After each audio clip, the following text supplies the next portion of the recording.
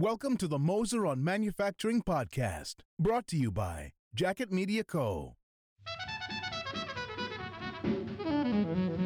I'm just wild about Harry, and Harry's wild about me. Good day, everybody.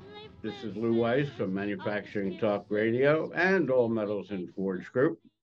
I'm here with our good buddy, Harry Moser, who's the founder and president of the Reshoring Initiative, probably one of the most responsible people for having manufacturing coming back to the United States, which is only making matters worse in terms of we don't have enough workers. We got the jobs, but we don't have enough workers. Let me comment on that first. Please Clearly, if there are going to be more job openings, you need more workers. Okay, Right. but one of the reasons we don't have enough manufacturing workforce, enough people, is because over the last 20, 30, 40 years in their community, they saw factories shutting down, being offshored. They saw their uncle losing the job at the mill and winding up working at Walmart or doing something like that. And they said, I'll be darned if I'm going into manufacturing. So now, to the extent that the society, the students, the guidance counselors in the schools, that all those people say, wow, manufacturing is coming back. Yes, Susie, if you want to become a welder. Yes, Bill, if you'd like to go work in a Ford shop. Once again, that's a really good career. So I think in the short term, reshoring puts pressure on the available labor, but in the long term, it shows the students that that's an excellent opportunity again. I agree with that. And I think that you have enough evidence and enough stats and there's enough reports out there to show that there's good money to be made. And you don't have to go into $200,000 debt to become a welder, and a welder. And I love the story about the underwater welder. You know, if you love underwater, if you love scuba diving and all of that stuff, that's great because you could also make $150,000 a year, which is far, far, far away from being a school teacher earning $40,000 a year. Yeah. And I was thinking about that recently, and I wondered if you're there welding on the oil rig or whatever it is, right. who is watching your back for sharks? I wonder if they have four welders down there and one guy with a spear gun to chase away the sharks. Well, there is that. There is that. You know, you probably can wear iron suits and mesh. You know, like the That they night. can't bite through. Maybe they put you in a cage of some kind when Yeah, you that do it. could be. That could That's be. what I would think. Yeah. That's what I would want. I mean, you know, job safety is important when, especially when they're Oh, charged. speaking of job safety, actually, I'm working on an article about the benefits of going into careers in manufacturing, and I found some U.S. government national statistics that show that the injury rate in manufacturing is lower than in non-manufacturing. So, people say, oh, in factories, all that stuff moving around, robots and, things, Right. but actually fewer people get hurt per thousand workers in manufacturing than in, I don't know, retail, other places like that. So It's true. it's a pretty safe job. Yeah. Actually, yesterday I was visiting somebody in a hospital and they had a big sign in the lobby. 357 days since the last accident in the Yeah. hospital. Hmm. Uh, I thought that's pretty impressive. I mean, I think you can get hurt in hospitals easily. You know, you can slip, you can slide, you can get your toes run over, you Hmm. can cut your finger with a scalpel. I mean, there's all Yeah. kinds of things that can happen. I wonder how long though it was since the last employee got sick in the hospital. They didn't say anything about that. It was probably last Tuesday. So Harry, let's get to it. Let's talk about the skilled workers and the rebuilding and the reshoring. And I mean, there's a lot of things going on right now in our economy, and there's a lot of falsehoods that we're hearing. For example, us being the richest country in the world. Well, that's may not necessarily be the truth anymore, but take the Yeah, floor. used to be true. Back after Yeah. World War II, unquestionably, we were number one. Maybe Switzerland, maybe Luxembourg, or or somewhere like that. But for a big country, we were unambiguously number one. And now I looked it up a week or two ago, and I think we were number nine. And Nice. even Ireland has a higher annual like GDP per capita than the United States does. And Ireland 40 years ago was poor. They were coming over here because they couldn't grow potatoes. and and now they have a higher income than the United States does, and significantly they have that because their government made Ireland an attractive place for companies to locate, to put their headquarters, to put their factories. But they cut the tax rate on the companies, and that attracted the companies and the factories, which drove up the income of the Irish people, and everybody wins. And our government has traditionally not been smart enough to do that. Instead, they've made the U.S. a less attractive place until the last 8 years or so. It's been moving in the right direction. About 2 or 3 years ago, I was invited to an event in New York City. The German Educational Council was there, teaching our educational people about how and why Germany is successful with regards to education and the trades, apprenticeships, and so on. And, it's a real simple answer. They teach them liberal arts and they teach them welding and woodcrafts. And you have to have both. And then when you come out, you pick your choice what you want to do. And that's how they've been able to successfully have a strong economy. Yeah. Their economy right now is being hit a little bit, but generally speaking, they don't have the same kind of employment issues that we do. No, they're starting to have it a little bit. Yeah, I think the organization you're talking about is uh, GACC, German American something or other, right. and they have a Chicago base.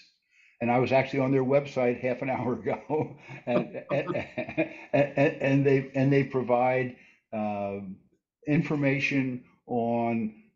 They provide apprenticeship systems. They provide the structure and the methodology and so on for the apprenticeship system to do it more or less like Germany does.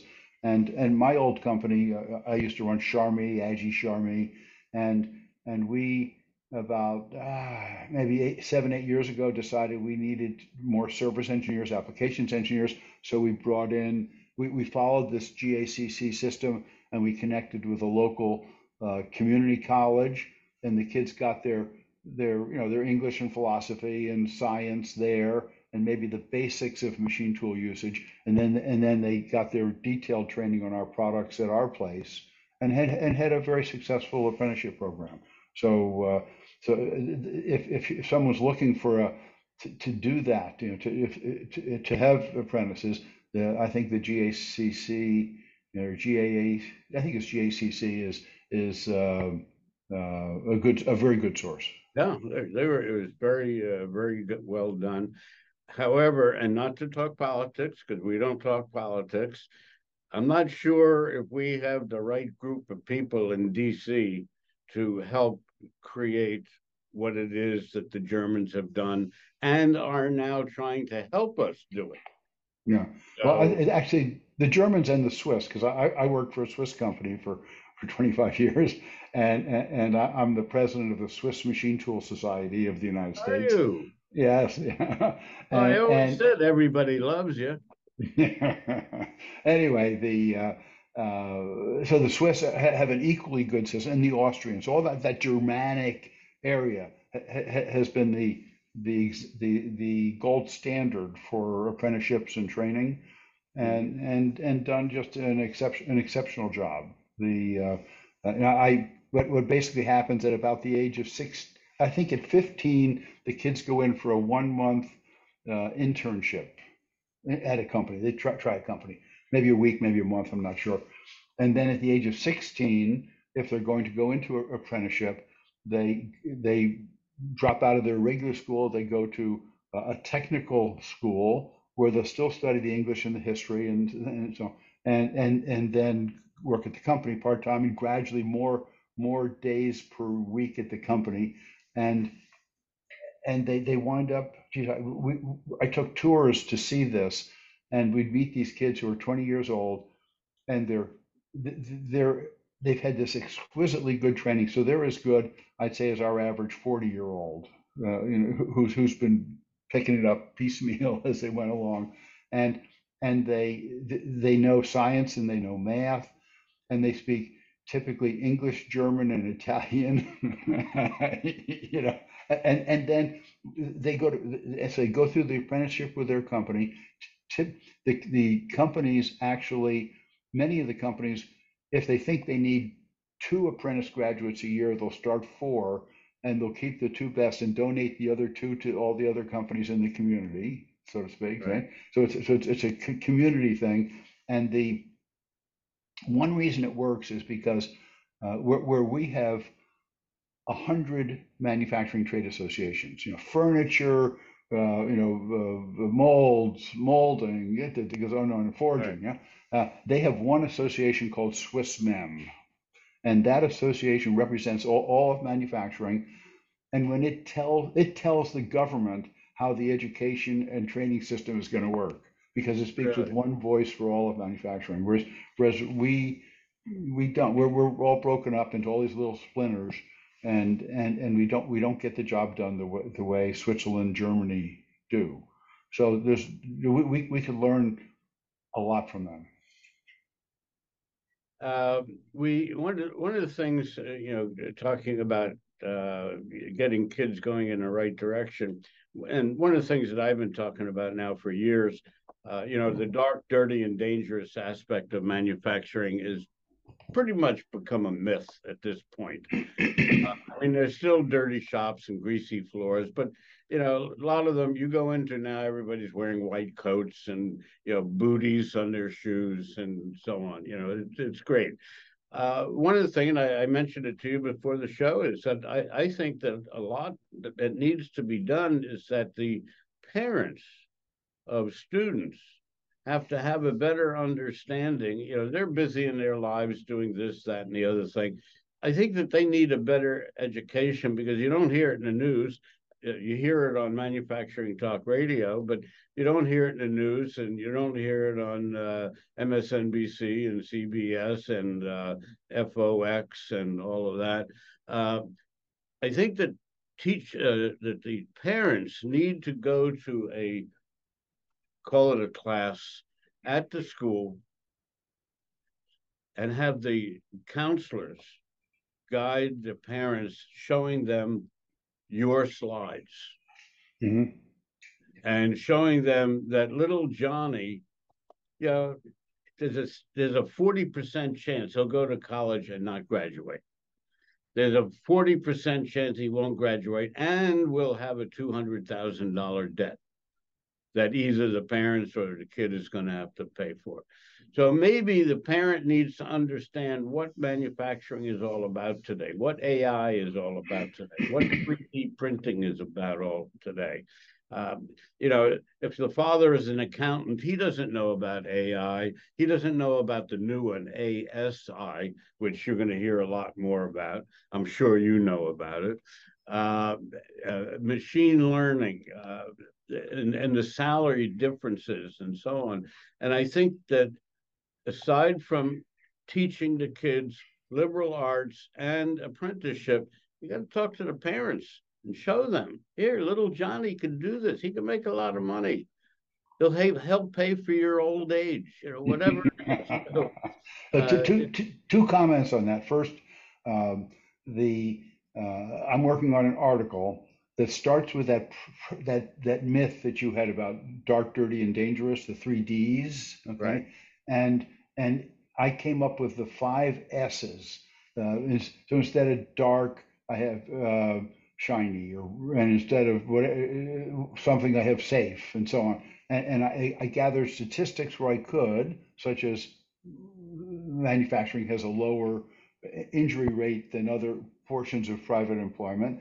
And I got pictures of shops to show how nice the best can be. Right. Okay. And so the idea is, I don't have time to work on it, but if I could, when I finish it, there'll be a national one with two or three pictures of really good shops.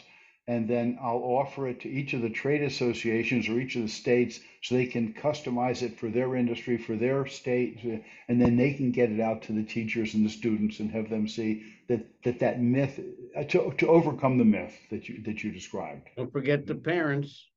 And the parents. And the other thing I wanted to point out, if you're located, especially if you're located close to Chicago, say within an hour and a half of a drive of Chicago, IMTS, the Machine Tool Show, 120, 130,000 people show, huge, beautiful, wonderful thing, happens every even year in September, like a week after Labor Day. And they have something called a student summit where as many as 15 or 20,000 high school and community college kids come in, and they see the robots and they see the training systems, and they learn about the careers, and they hear people maybe like me or Lou talk about what's going on. And it's just a wonderful place for the kids and the parents, to get exposure to the wonders of a manufacturing career. Yeah. It's important, especially as the jobs are coming back. We need it. We need it. I mean, we used to have 45 million people in manufacturing. Now we have 12.5, and we're missing 3 million. Yeah, well, we're not missing. We've lost 6 million, 10 million, depending on when you want to count. Yeah. I think the current job openings in manufacturing is something like 700,000. But the projection, what you're referring to, is the projection by the Manufacturing Institute and Deloitte that in 2030 or some date, after right. You and I retire. I'm not retiring, Harry. Anyway, after our generation retires, that there will be that many openings. Now here's some good news that balances that off from a U.S. competitiveness perspective. The Chinese government projects that by 2025, there will be shortages of 30 million manufacturing workers in China. 30 million. Why is that? Because where our population is still gradually going up, their population is doing this. And the young kids and China has pushed huge amounts of their youth into universities, and now they're coming out and there aren't any university type jobs, and the kids refuse to work in a factory, and so they're doing something called lying flat. They're staying at home, lying on the couch, doing just enough to get by, instead of taking some kind of a job and getting their career going. Right. Well, that's something they didn't anticipate. No. They anticipate that. So, Harry, you got a bunch of slides that I'd like you to share with our audience. So why don't you I'll take you through the slides. Yeah, that'd be great. Okay. Yeah. So the first slide, number one, was a survey done by Chief Executive Magazine in May of 2023, so quite recent.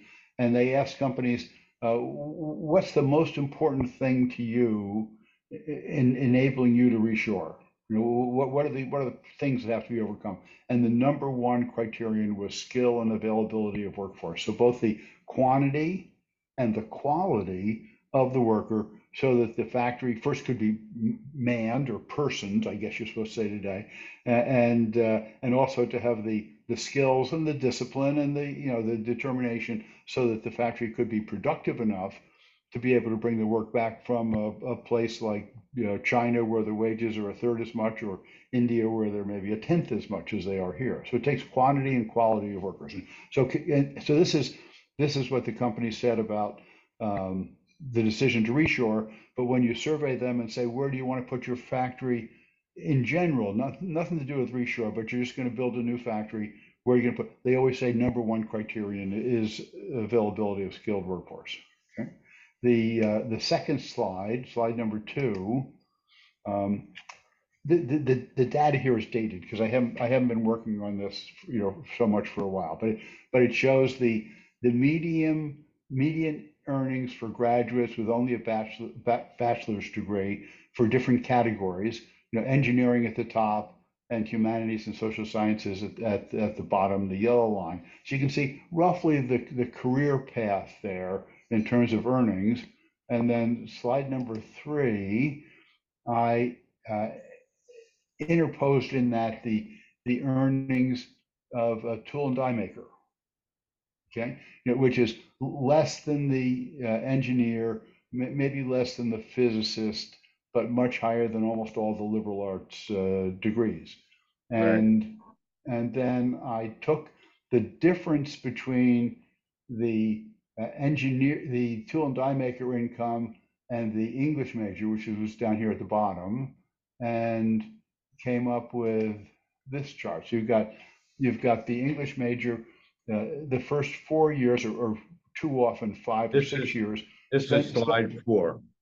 Slide number 4, correct? Slide number 4. So the English major spending money on tuition, and at this point I said $5,000 a year to be conservative. Today it'd be $20,000 or $30,000 a year, right? And then starting to work and making money, 4 or 5 years out of high school, whereas the apprentice starts making money immediately.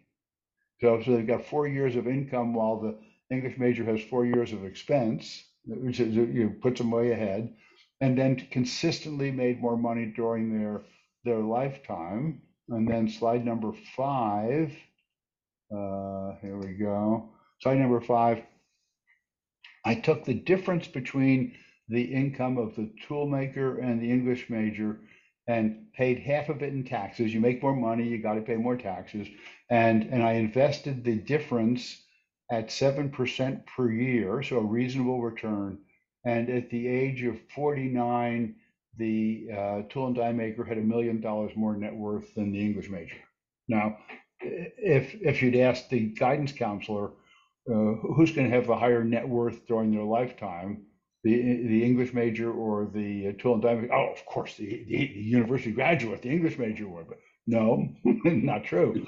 But to get them to show this to the kids would take an act of God, probably, because most of the guidance counselors are probably English majors.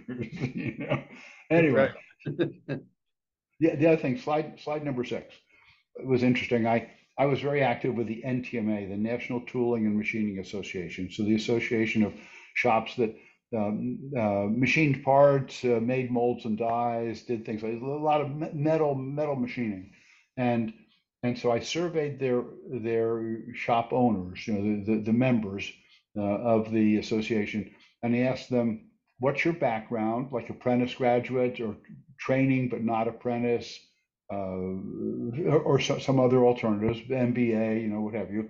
And then how did you get control of the company? Did you found it, purchase it, inherit it, whatever? And so it turned out that a substantial percentage of the companies were founded by apprentice graduates or purchased by apprentice graduates, and therefore that becoming an apprentice is a great way to be an entrepreneur, to have your own company, to be the boss, which I think 20 years ago everybody wanted to be an entrepreneur.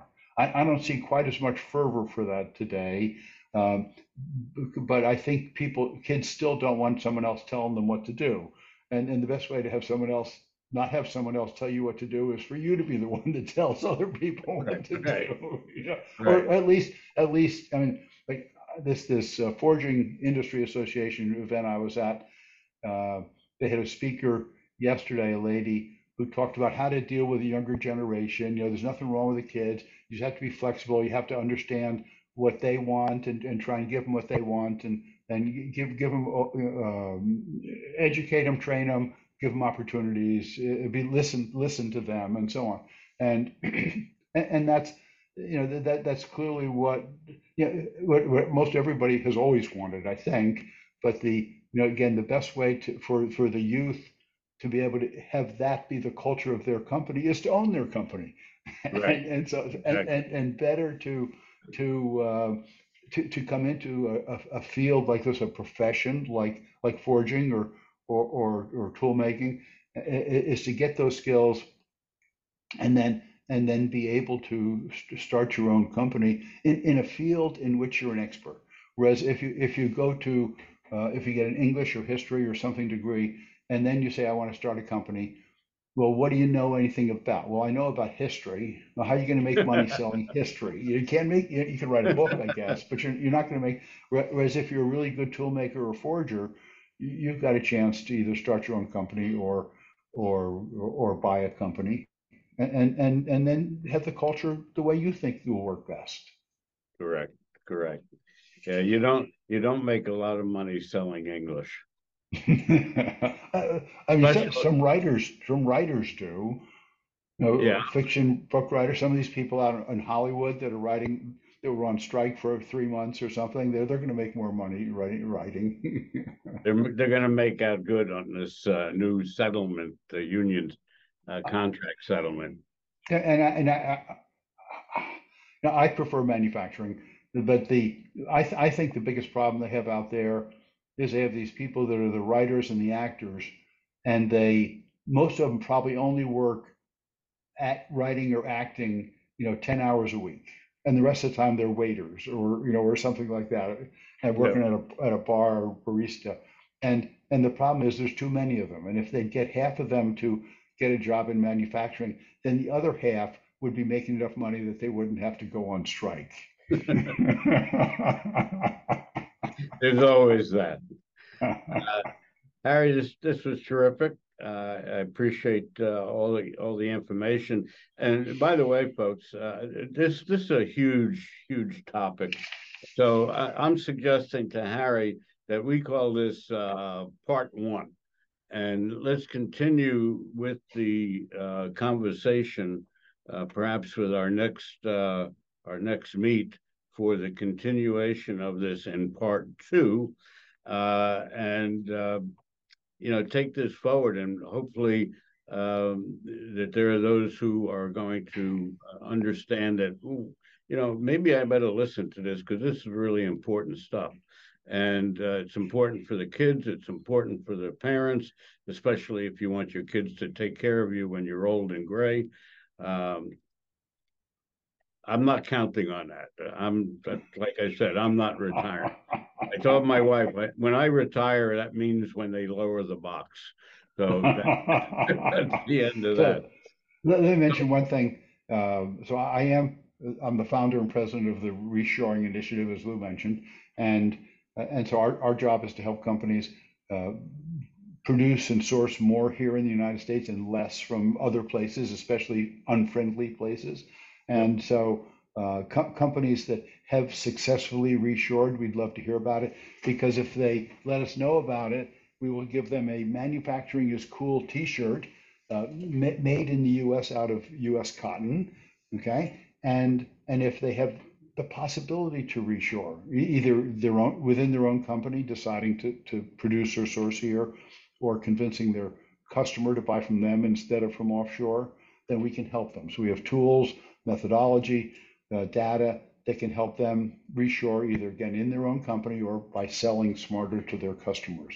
So anybody that wants to report a success to me or needs help making it happen, we're at reshorenow.org.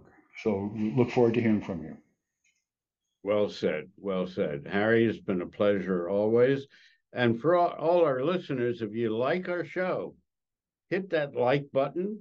And if you want to subscribe to it so you know every show that comes up, hit the subscribe button. And if you have any comments about our show or questions that you would have of me or my guests, particularly Harry. Don't ask me hard questions. You know, I don't know squat. Harry's the guy. That's why we love Harry. Harry, thanks a lot. I appreciate you being here every month and giving us the insight of what's happening in the world. We always have a great time, Lou. Thank you.